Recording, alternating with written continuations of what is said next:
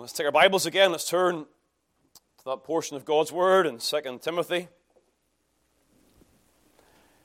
Chapter 2. We'll read verse 14, although today's message will be weaving our way through the whole section here to the end of the chapter. We'll do that several times in the next few weeks, coming back to these verses.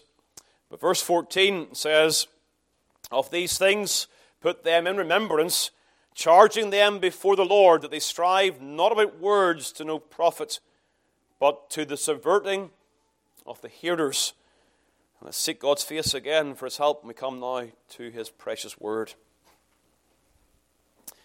Almighty God and Father, we come into Thy presence, and we thank You, dear Father, for, again, this situation that we find ourselves in at this time.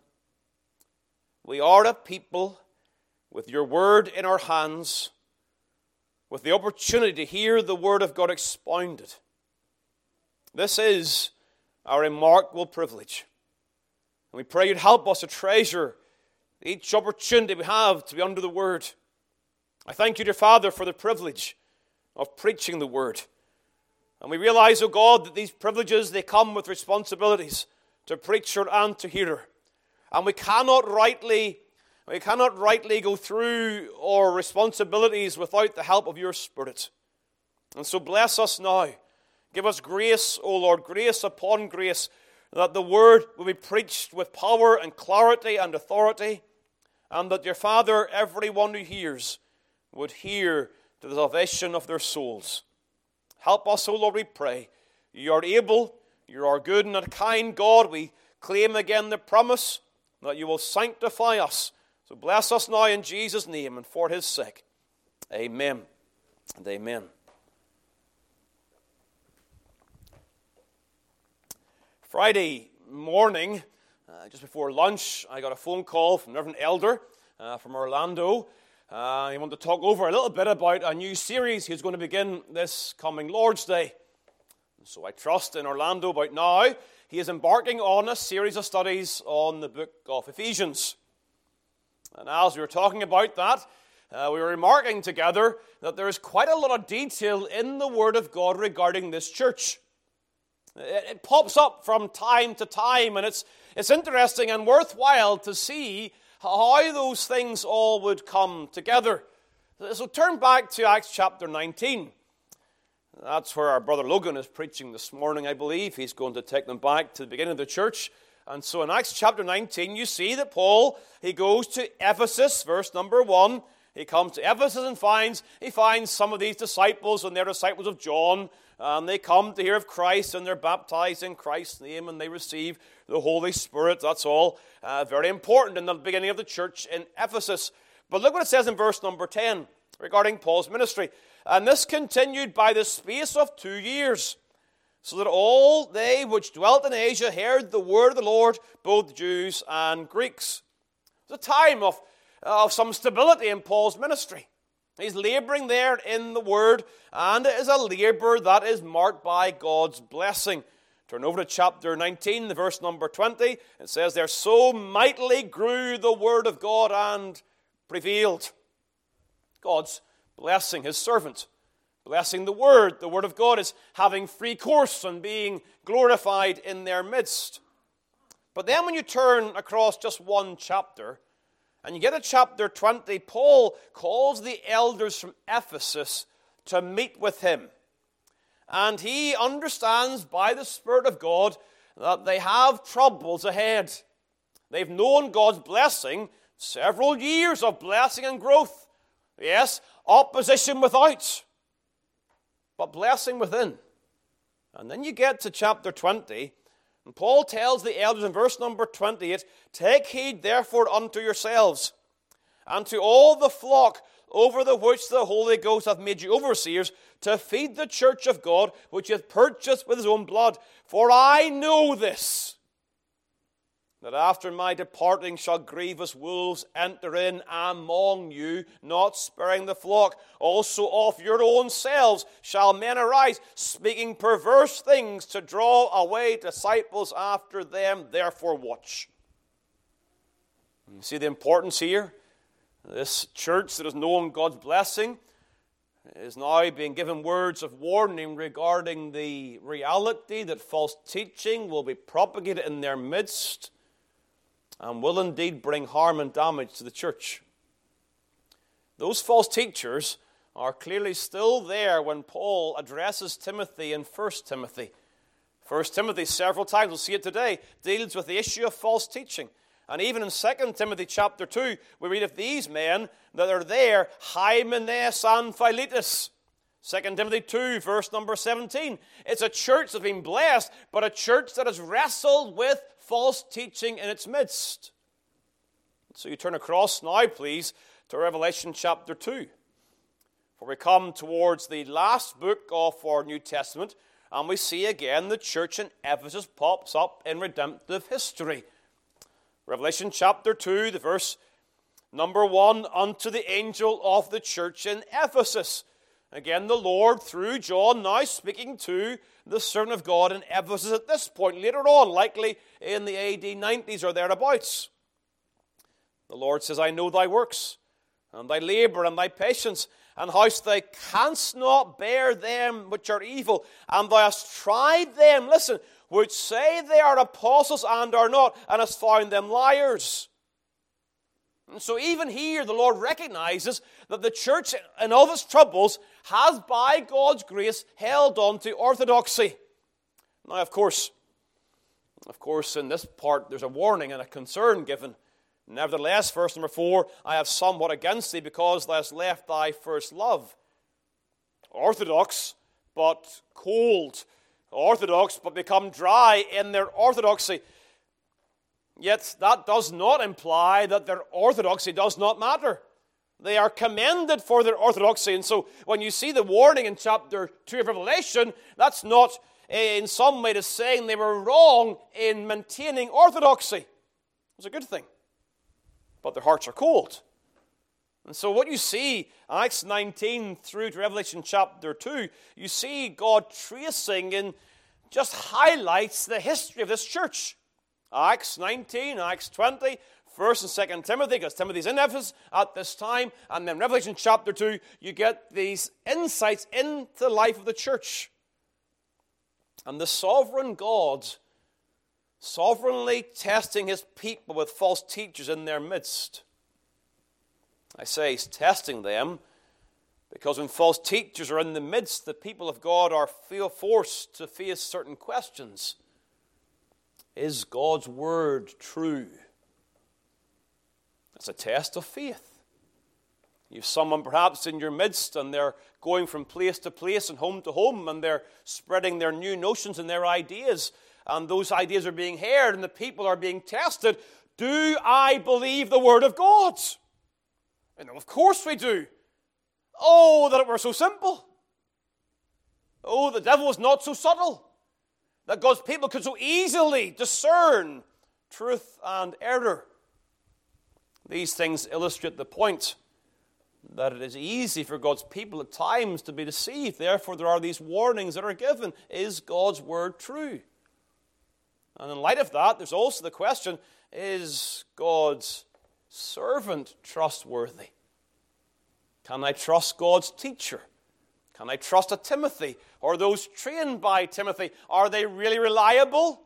Because what the new guys are saying is not what the old guys are saying. They're not saying the same things. One's right, one's wrong. Who are we going to trust? It's a matter of testing God's people.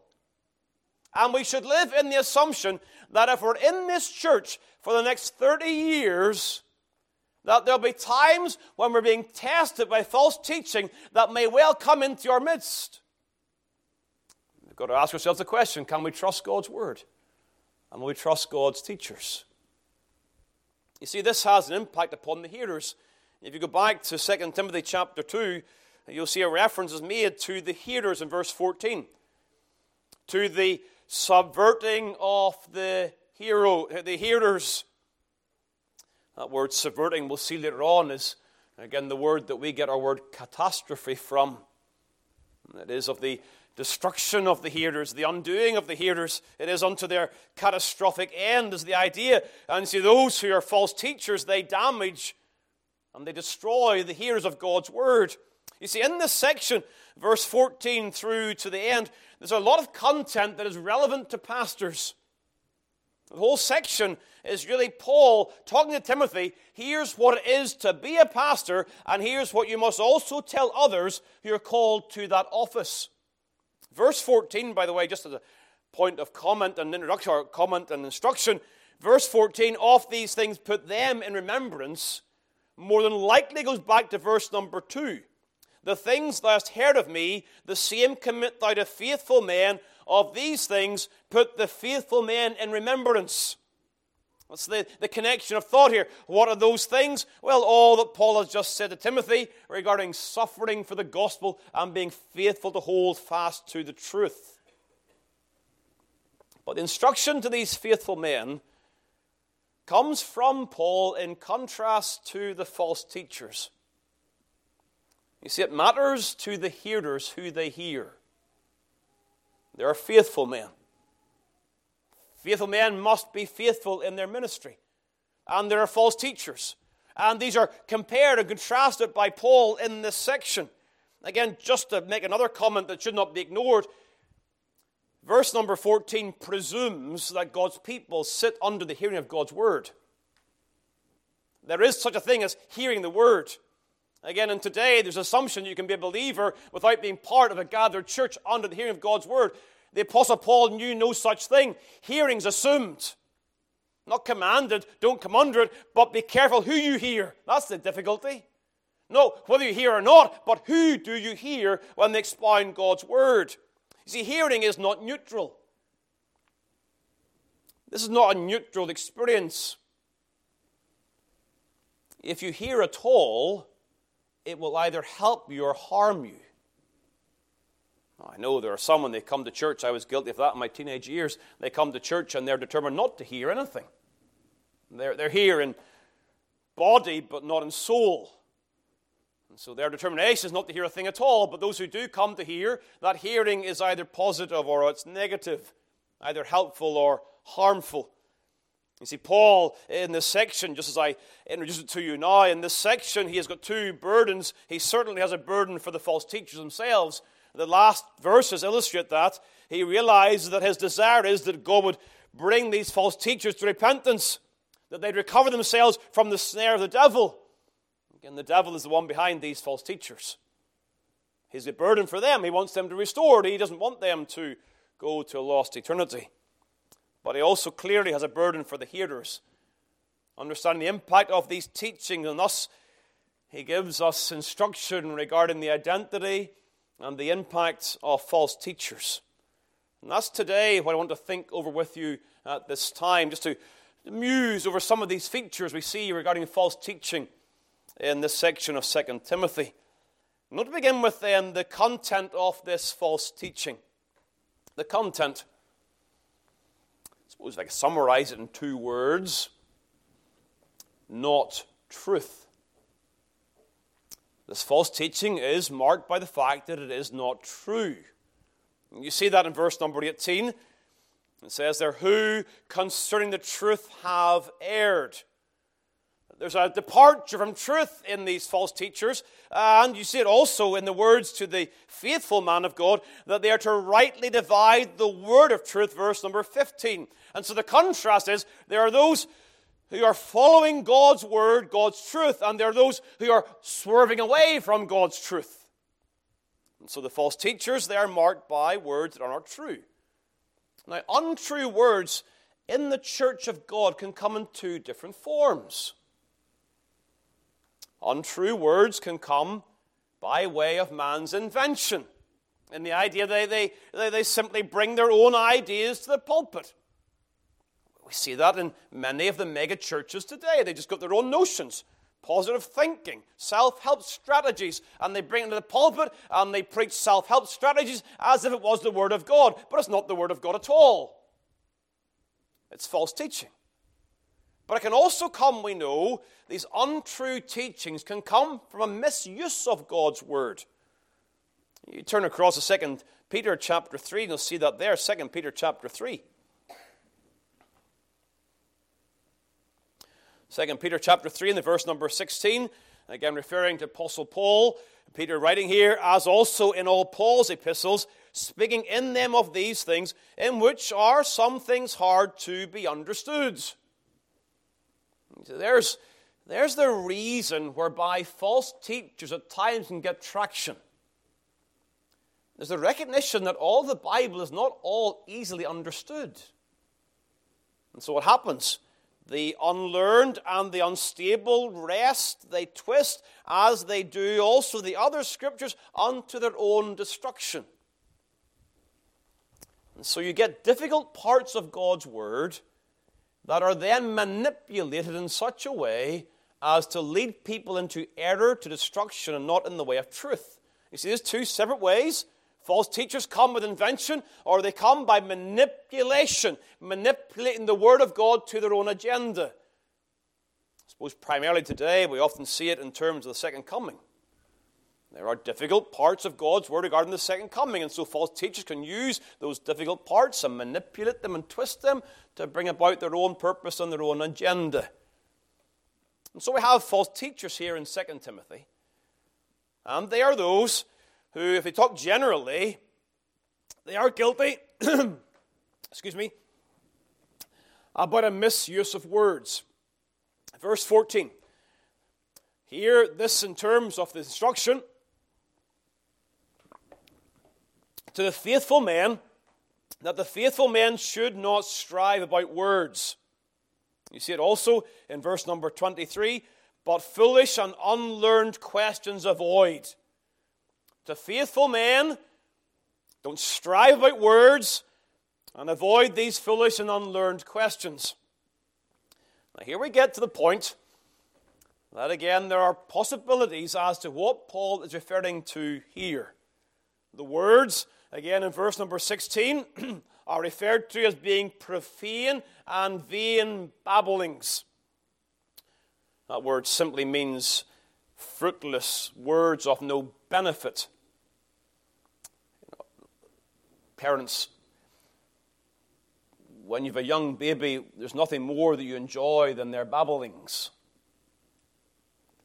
I'm sorry to break it to you, they don't mean anything. We don't know what's going on in the baby's mind, but it's not intelligent communication. They're not revealing some profound insight. They're learning to verbalize thought and speech, and yes, it's going to develop, but in the babbling stage, it's of no benefit. And so the false teachers here, the end's the same. The words are being used, but they're not helpful, they're not beneficial. So what are they?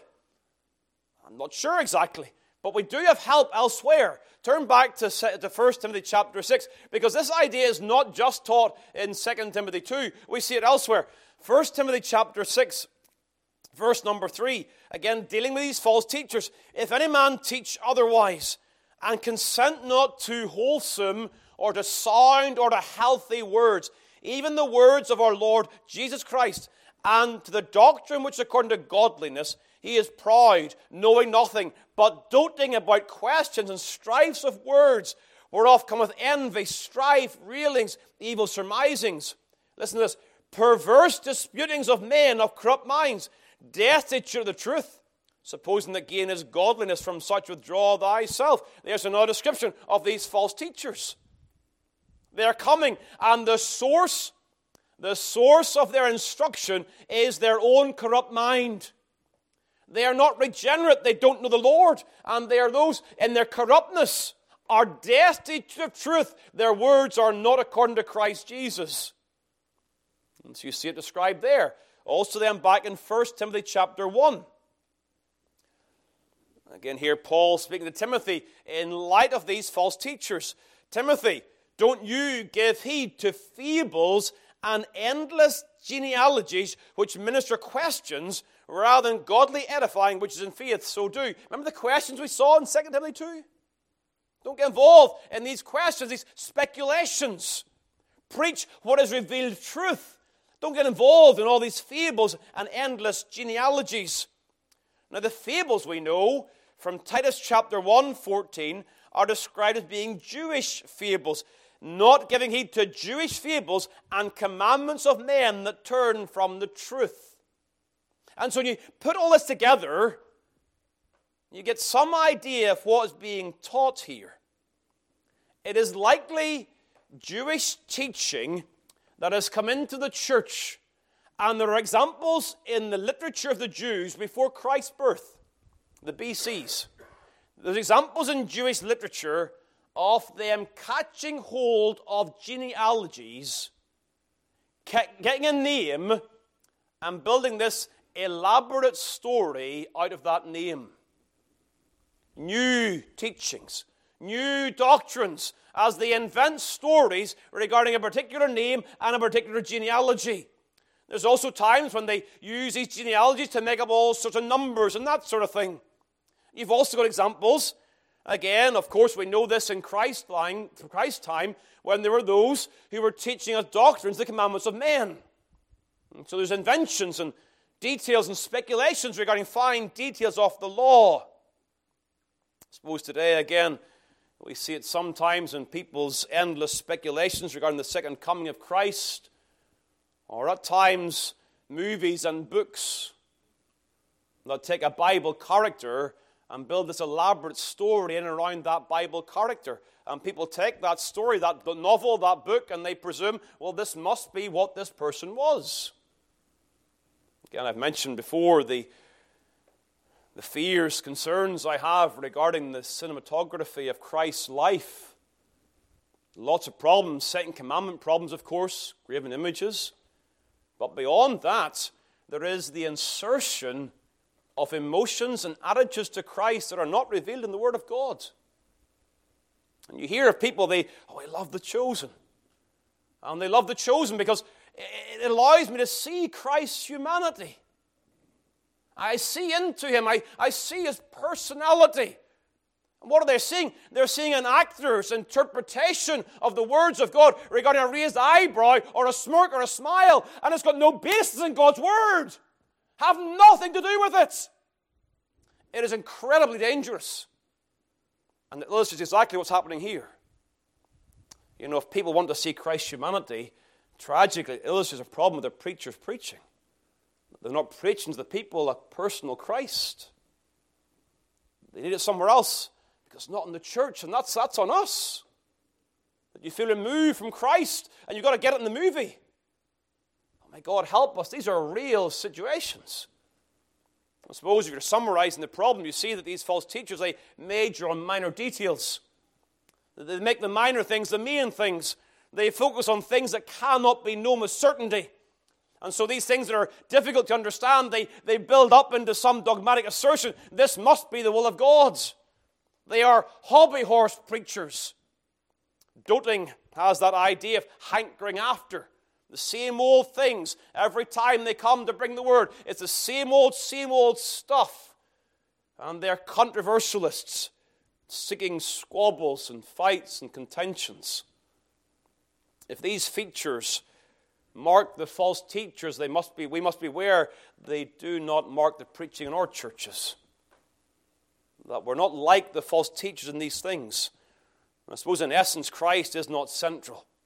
Again, you take the language of 1 Timothy and the chapter 6. The words are not the words of our Lord Jesus Christ. These controversialists have the idea that they have some special insight.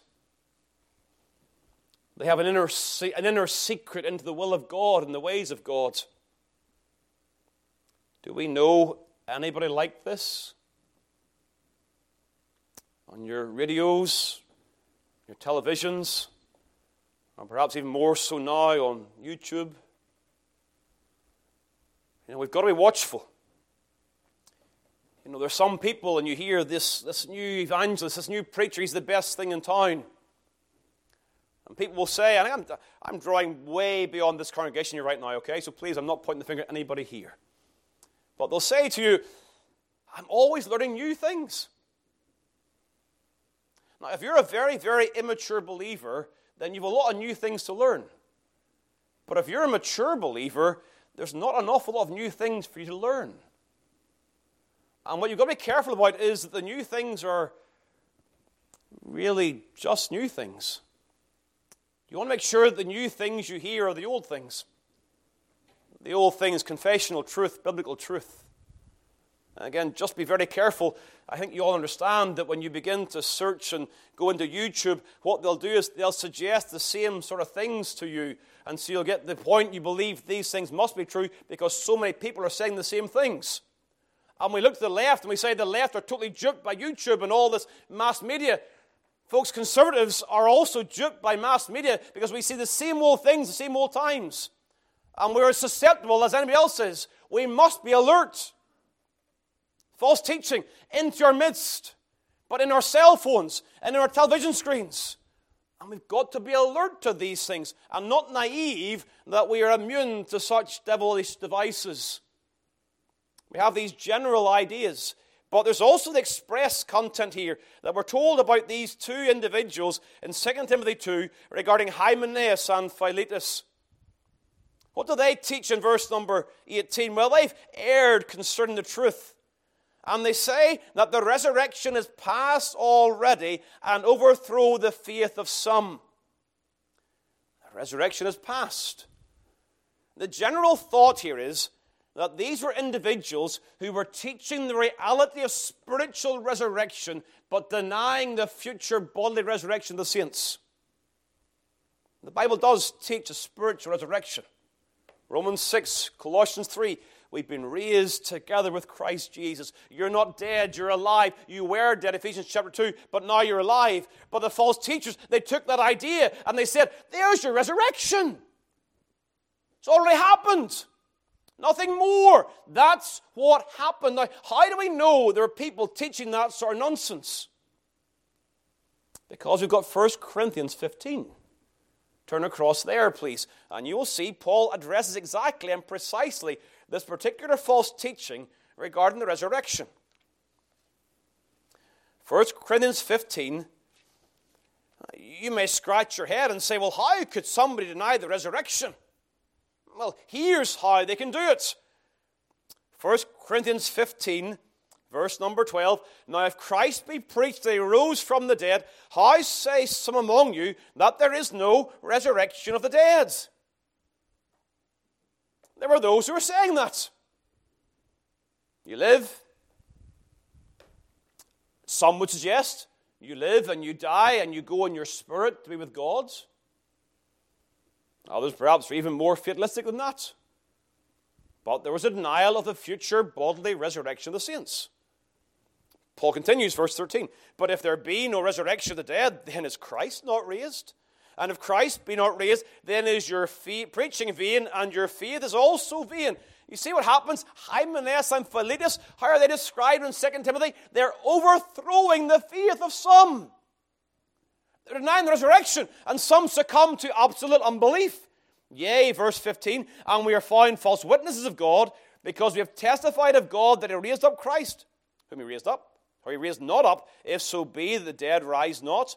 For if the dead rise not, then is not Christ raised. And if Christ be not raised, your faith is vain, you're yet in your sins. Then they also which are fallen asleep in Christ are perished.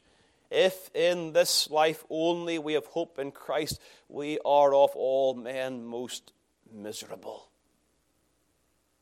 See, Paul had to address the fact that there were those, and perhaps they had their friends in the Sadducee camp, and they were those who denied the future bodily resurrection of the saints. You see, you go back to 2 Timothy chapter 2, and you realize what Paul says to the Corinthians. He also says similar words here to Timothy. The recognition that to deny the future resurrection is to overthrow the faith. The faith is vain. Your preaching is vain. You see, resurrection, it impacts our future hope. And it impacts our present holiness. The recognition that the body values, the body matters. The recognition that God values the body and God has given us a future hope. You see, let me just stop here. The doctrine of the future bodily resurrection of the saints is not preached enough. That is an opinion.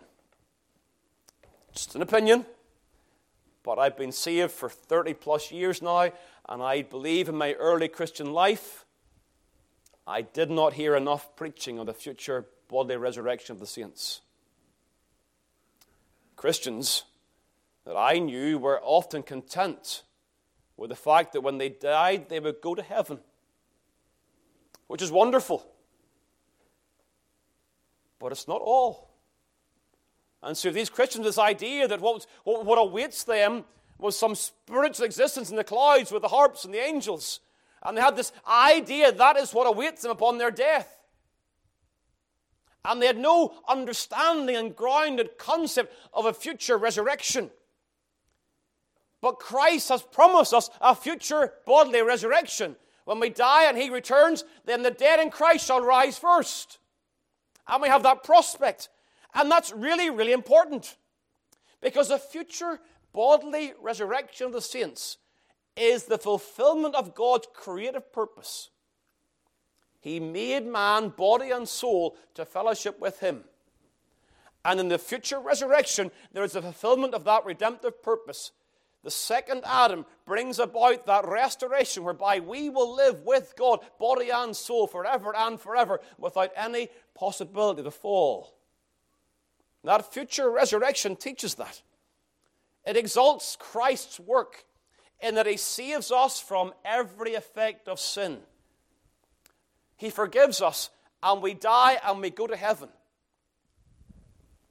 But He resurrects us, proving that He defeats the last enemy, that is death. And death is destroyed, and we rise with Christ forevermore. And Christ is glorified in all of His works in that final bodily resurrection. All glory because He has paid the price of sin. The curse is gone. The soul that sinneth, it shall die. But the soul that is alive shall live and live forevermore. You may say now, well, this doesn't mean much to me right now. Young people, it will mean something to you when you stand at your parents' graveside. Right now, you may be 15, 16 years old, and you think, what's all this resurrection stuff? I'm going to live for a long, long time. You may well do. You may not do. But you will more than likely at some point stand at the grave of a loved one, and as they are buried, you will bury them in the hope that their bodies are safe in Christ Jesus, still united to Christ. And there is the sure and certain hope of the resurrection of the dead. It will mean something to you then. It will be a precious truth to you then. And those of us who are closer to death, we will lay our heads upon our pillows, struggling to take our last breath, and we will realize this body is decaying. But when this body is buried into the ground, it will rise again, triumphant o'er the grave, because it's united to Christ Jesus. You see how important these things are? You see, in summary, in terms of false teaching, what do? They spread the devil's deception, and they distract the saints from the true. Christ's person, His work, and His glorious victory. Well, secondly, and again, if you're watching the time, don't worry, the last three are brief. Think of the conduct of these false teachers. We're told about their conduct. We get the implication in verse number 14. They strive about words. There is this idea of striving in their minds. This word, strive, and actually strive about words is just one word in the original, but part of that word is this idea of striving that's used in Acts chapter 7 as Stephen preaches to the company there and describes Moses going out to his brethren, and two of them strove together. We know from Exodus chapter 3 that striving involves smiting your fellow. They were in fisticuffs, and more than that, they were in a physical altercation. That's this word strive. It's translated fight in James chapter 4. It's also used in 2 Timothy 2, verse number 24, and the servant of the Lord must not strive. See the contrast here again? True and false, striving and not striving. And so the false teachers are guilty of being contentious and fighting and striving. This is a really tricky area of application. You've got to be really careful here. The liberal love this sort of stuff. They will gladly wrest the Scriptures to destruction if you begin to tell them how important it is that salvation is by faith alone in Christ alone, by grace alone. And they will say, well, you're striving over words. The Roman Catholic will say the word alone's not that big a deal. That's the liberal Catholic. The Orthodox will understand it more clearly. You see, we understand that there is the need to contend for the faith. So how do we apply this idea of striving? Well, let me put it this way. First of all, the Christian inclination, preacher and congregant, the preacher's or the Christian's general inclination ought to be toward peace. That should be our mindset. Our default position should be, what can I do to promote peace? Paul, Romans 12, if it possible, as much as lieth in you, live peaceably with all men. By God's grace, we seek to be peacemakers, not striving and not contentious. And yet we do understand the Christian obligation is to truth. Jude verse 3, we should strive to earnestly contend for the faith. So striving here, verse 24, the servant of the Lord must not strive. Striving is not the same as contending. And contending is not the same as striving. You've got to tease out that difference and be very clear in that. Yet, as we contend for the faith, we must do so in a manner that's marked by grace and love. Verse 24 again, they must not strive, be gentle unto all men. Here's the opposite of striving. Striving looks like this. Not striving is gentleness and being clear in teaching. Not shouting, not talking over, but calmly instructing people in the ways of truth. Teaching them with patience, in meekness, in humility, in a gentle spirit. And so as we contend for the faith, the Bible tells us, here is how we must do it. The false teachers, they strive, they're contentious. The faithful men of God are not striving in that regard. So how do we work this out practically? Well, let's say, hypothetically, you may find yourself engaged in some form of controversy. In your home, in the neighborhood, in your workplace, in the church, and you engage yourself in some form of controversy. Of course, nowadays, I've got to add in the whole sphere of social media. And you find yourself, and you're involved in a controversy over some matter that relates to Scripture or to Christian practice, and you find yourself in a controversial situation. First question, you must ask yourself, what am I contending for right now? What's this actually all about? And I tell you, if you're involved in controversy, we are often like the two brethren that fight in Moses' day. The red mist descends. And you can't separate two brawling men because neither of them are going to back down. And we find ourselves in controversy, and we're like those who strive. And so what we've got to do, we've got to back up a little bit and ask ourselves the question, what are we contending for? Is it a matter of fundamental doctrine upon which man's soul hinges? Christ's person and work, the nature of salvation. Are we contending for these things? Then fight to the death. Contend earnestly. Don't back down.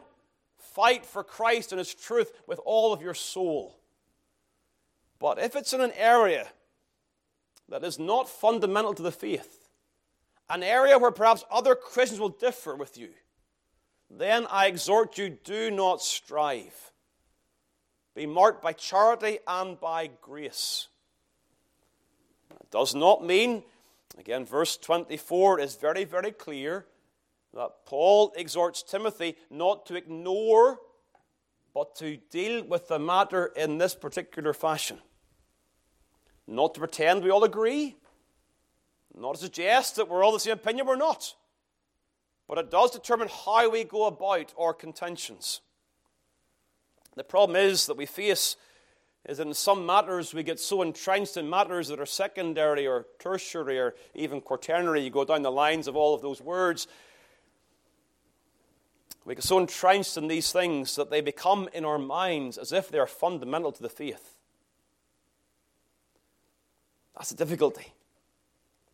What's fundamental? What's not? And we get so entrenched in controversy that we believe within ourselves we are fighting for a fundamental. And perhaps we're not. I'm not going through every single circumstance and every situation, but as a child of God, we must be those who seek to pursue peace without compromise. That's the point. Don't compromise for a second on truth, but seek to do so in a manner that leads to peace. Why is this so important? Well, because thirdly, note the consequence of false teaching. In general terms, false teachers bring division and destruction.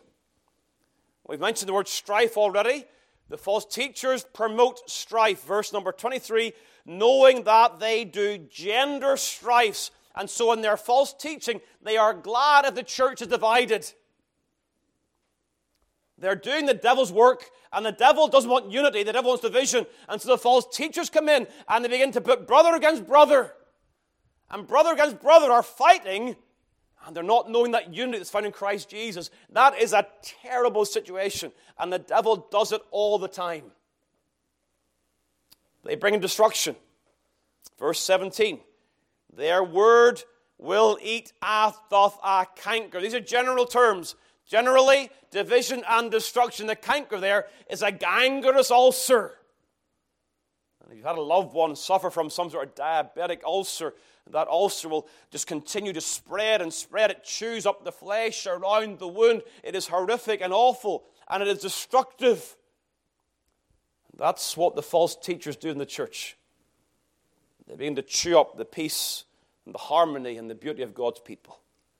In particular, again, if that is the generals in particular, they lead to godlessness. Verse number 16, for they will increase unto more ungodliness. The true doctrine, according to 1 Timothy, is unto godliness. This false doctrine is unto ungodliness, unto sin. Ultimately, it can lead to apostasy. I mentioned the word subverting, verse number 14. That is not so much undermining as leading to absolute catastrophe. Those who are hearing the word and are under the word and profess faith in the word are then so undermined that they get to the point that they deny the faith altogether. Verse number 18, overthrow the faith of some. This is the danger of false teaching. Hearing false teaching, even a little leaven that leaveneth a lump, has great consequence to the church and has eternal consequences for the people of God. See, when we see, and I do believe we do see, when we see increasing ungodliness in the professed evangelical church, we must presume there is false teaching at play. An increasing practice of sin amongst God's professed people must come, at least in part, due to false teaching in the pulpit. The antinomian spirit that dispensationalism promoted in this nation has brought untold damage to the Church of Christ. The Old Testament doesn't apply to the church today, undermining the importance of God's moral law. That's not rightly dividing the word of truth, though they use that term. You think of those in our Presbyterian company. You may be aware of the idea of a federal vision that was taught in some churches in recent years. And the idea was that you are part of a Christian family. You're by your family brought into the covenantal community. And you stay in that covenantal community by your faithfulness. And so faith becomes faithfulness. Faith becomes works. And salvation is not by grace alone, by faith alone. It's by being faithful. Subtle things that damage and destroy the people of God. Teaching truth really, really matters. Which is the final thought, the correction for false teaching. And this will begin to point us in the direction of the next number of studies. That the correction for false teaching is truth itself. Verse 15, Timothy, study to show thyself approved unto God, a workman that needeth not to be ashamed, rightly dividing the word of truth. You see, sometimes we think that the remedy for error is polemics. It's fighting against them. It's all the manner of pointing out all their errors, and that's got a place. But the ultimate remedy for error is truth. Expounding and teaching truth plainly. Truth that is revealed, verse 15, the word of truth, the Bible. Truth that must be examined. Be diligent, study to show thyself approved unto God, a workman, diligent in examining the truth. And then truth that's expounded, rightly dividing the word of truth. That word, one word in the original, means to cut straight. Like a carpenter, a joiner. They have the saw and they cut the lines straight. In essence, it means using God's word as God intends. Being careful. And so as we kind of finish for now, we'll come back to these things. 3 very simple applications, 3 B's. Be alert. Be on the alert. That's what Paul told the Ephesian elders. Watch. Grievous wolves. Even among your own selves, perverse folks. Be alert. Be diligent to know the truth. It's often been said that those who were experts in spotting counterfeit currency spent all their time studying the real. You can't spot every false one, but you can really thoroughly know the real. And so for all of us, let's be diligent to continue to know the truth. And thirdly, be prayerful for those who teach the word. Our denomination, our missionaries, be diligent in your prayers for those who must teach the word of God. That if error has such damaging consequences, we need to pray for God to send men, to call men, to equip men, and to keep men who are faithful to the truth. The eternal soul of man depends upon that. Your soul depends upon that. Let's close in prayer. Eternal God and Father, we come before Thee today and we realize again we're looking at potential problems and troubles in the church. And we pray, oh God, You give us a spirit of teachability, that we be willing to just consider our own lives and our own testimonies, that we be strong in the truth and yet act in such a way that would show the grace of Christ. Help us, O Lord, to hate error, for charity rejoice in the truth and hates iniquity. Help us, Lord, to be strong regarding our convictions of those fundamentals of the faith. And give us grace and wisdom and discernment.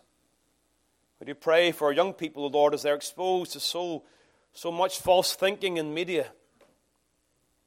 Give them an alert mind, that they be able to discern the times, understand what they're hearing and what they're seeing, and be able to identify those things that are from the devil and those things that are according to truth. So lead us, guide us and direct us. May we delight in truth today, and may this Sabbath day be a blessing to our souls. We pray in Jesus' precious name. Amen.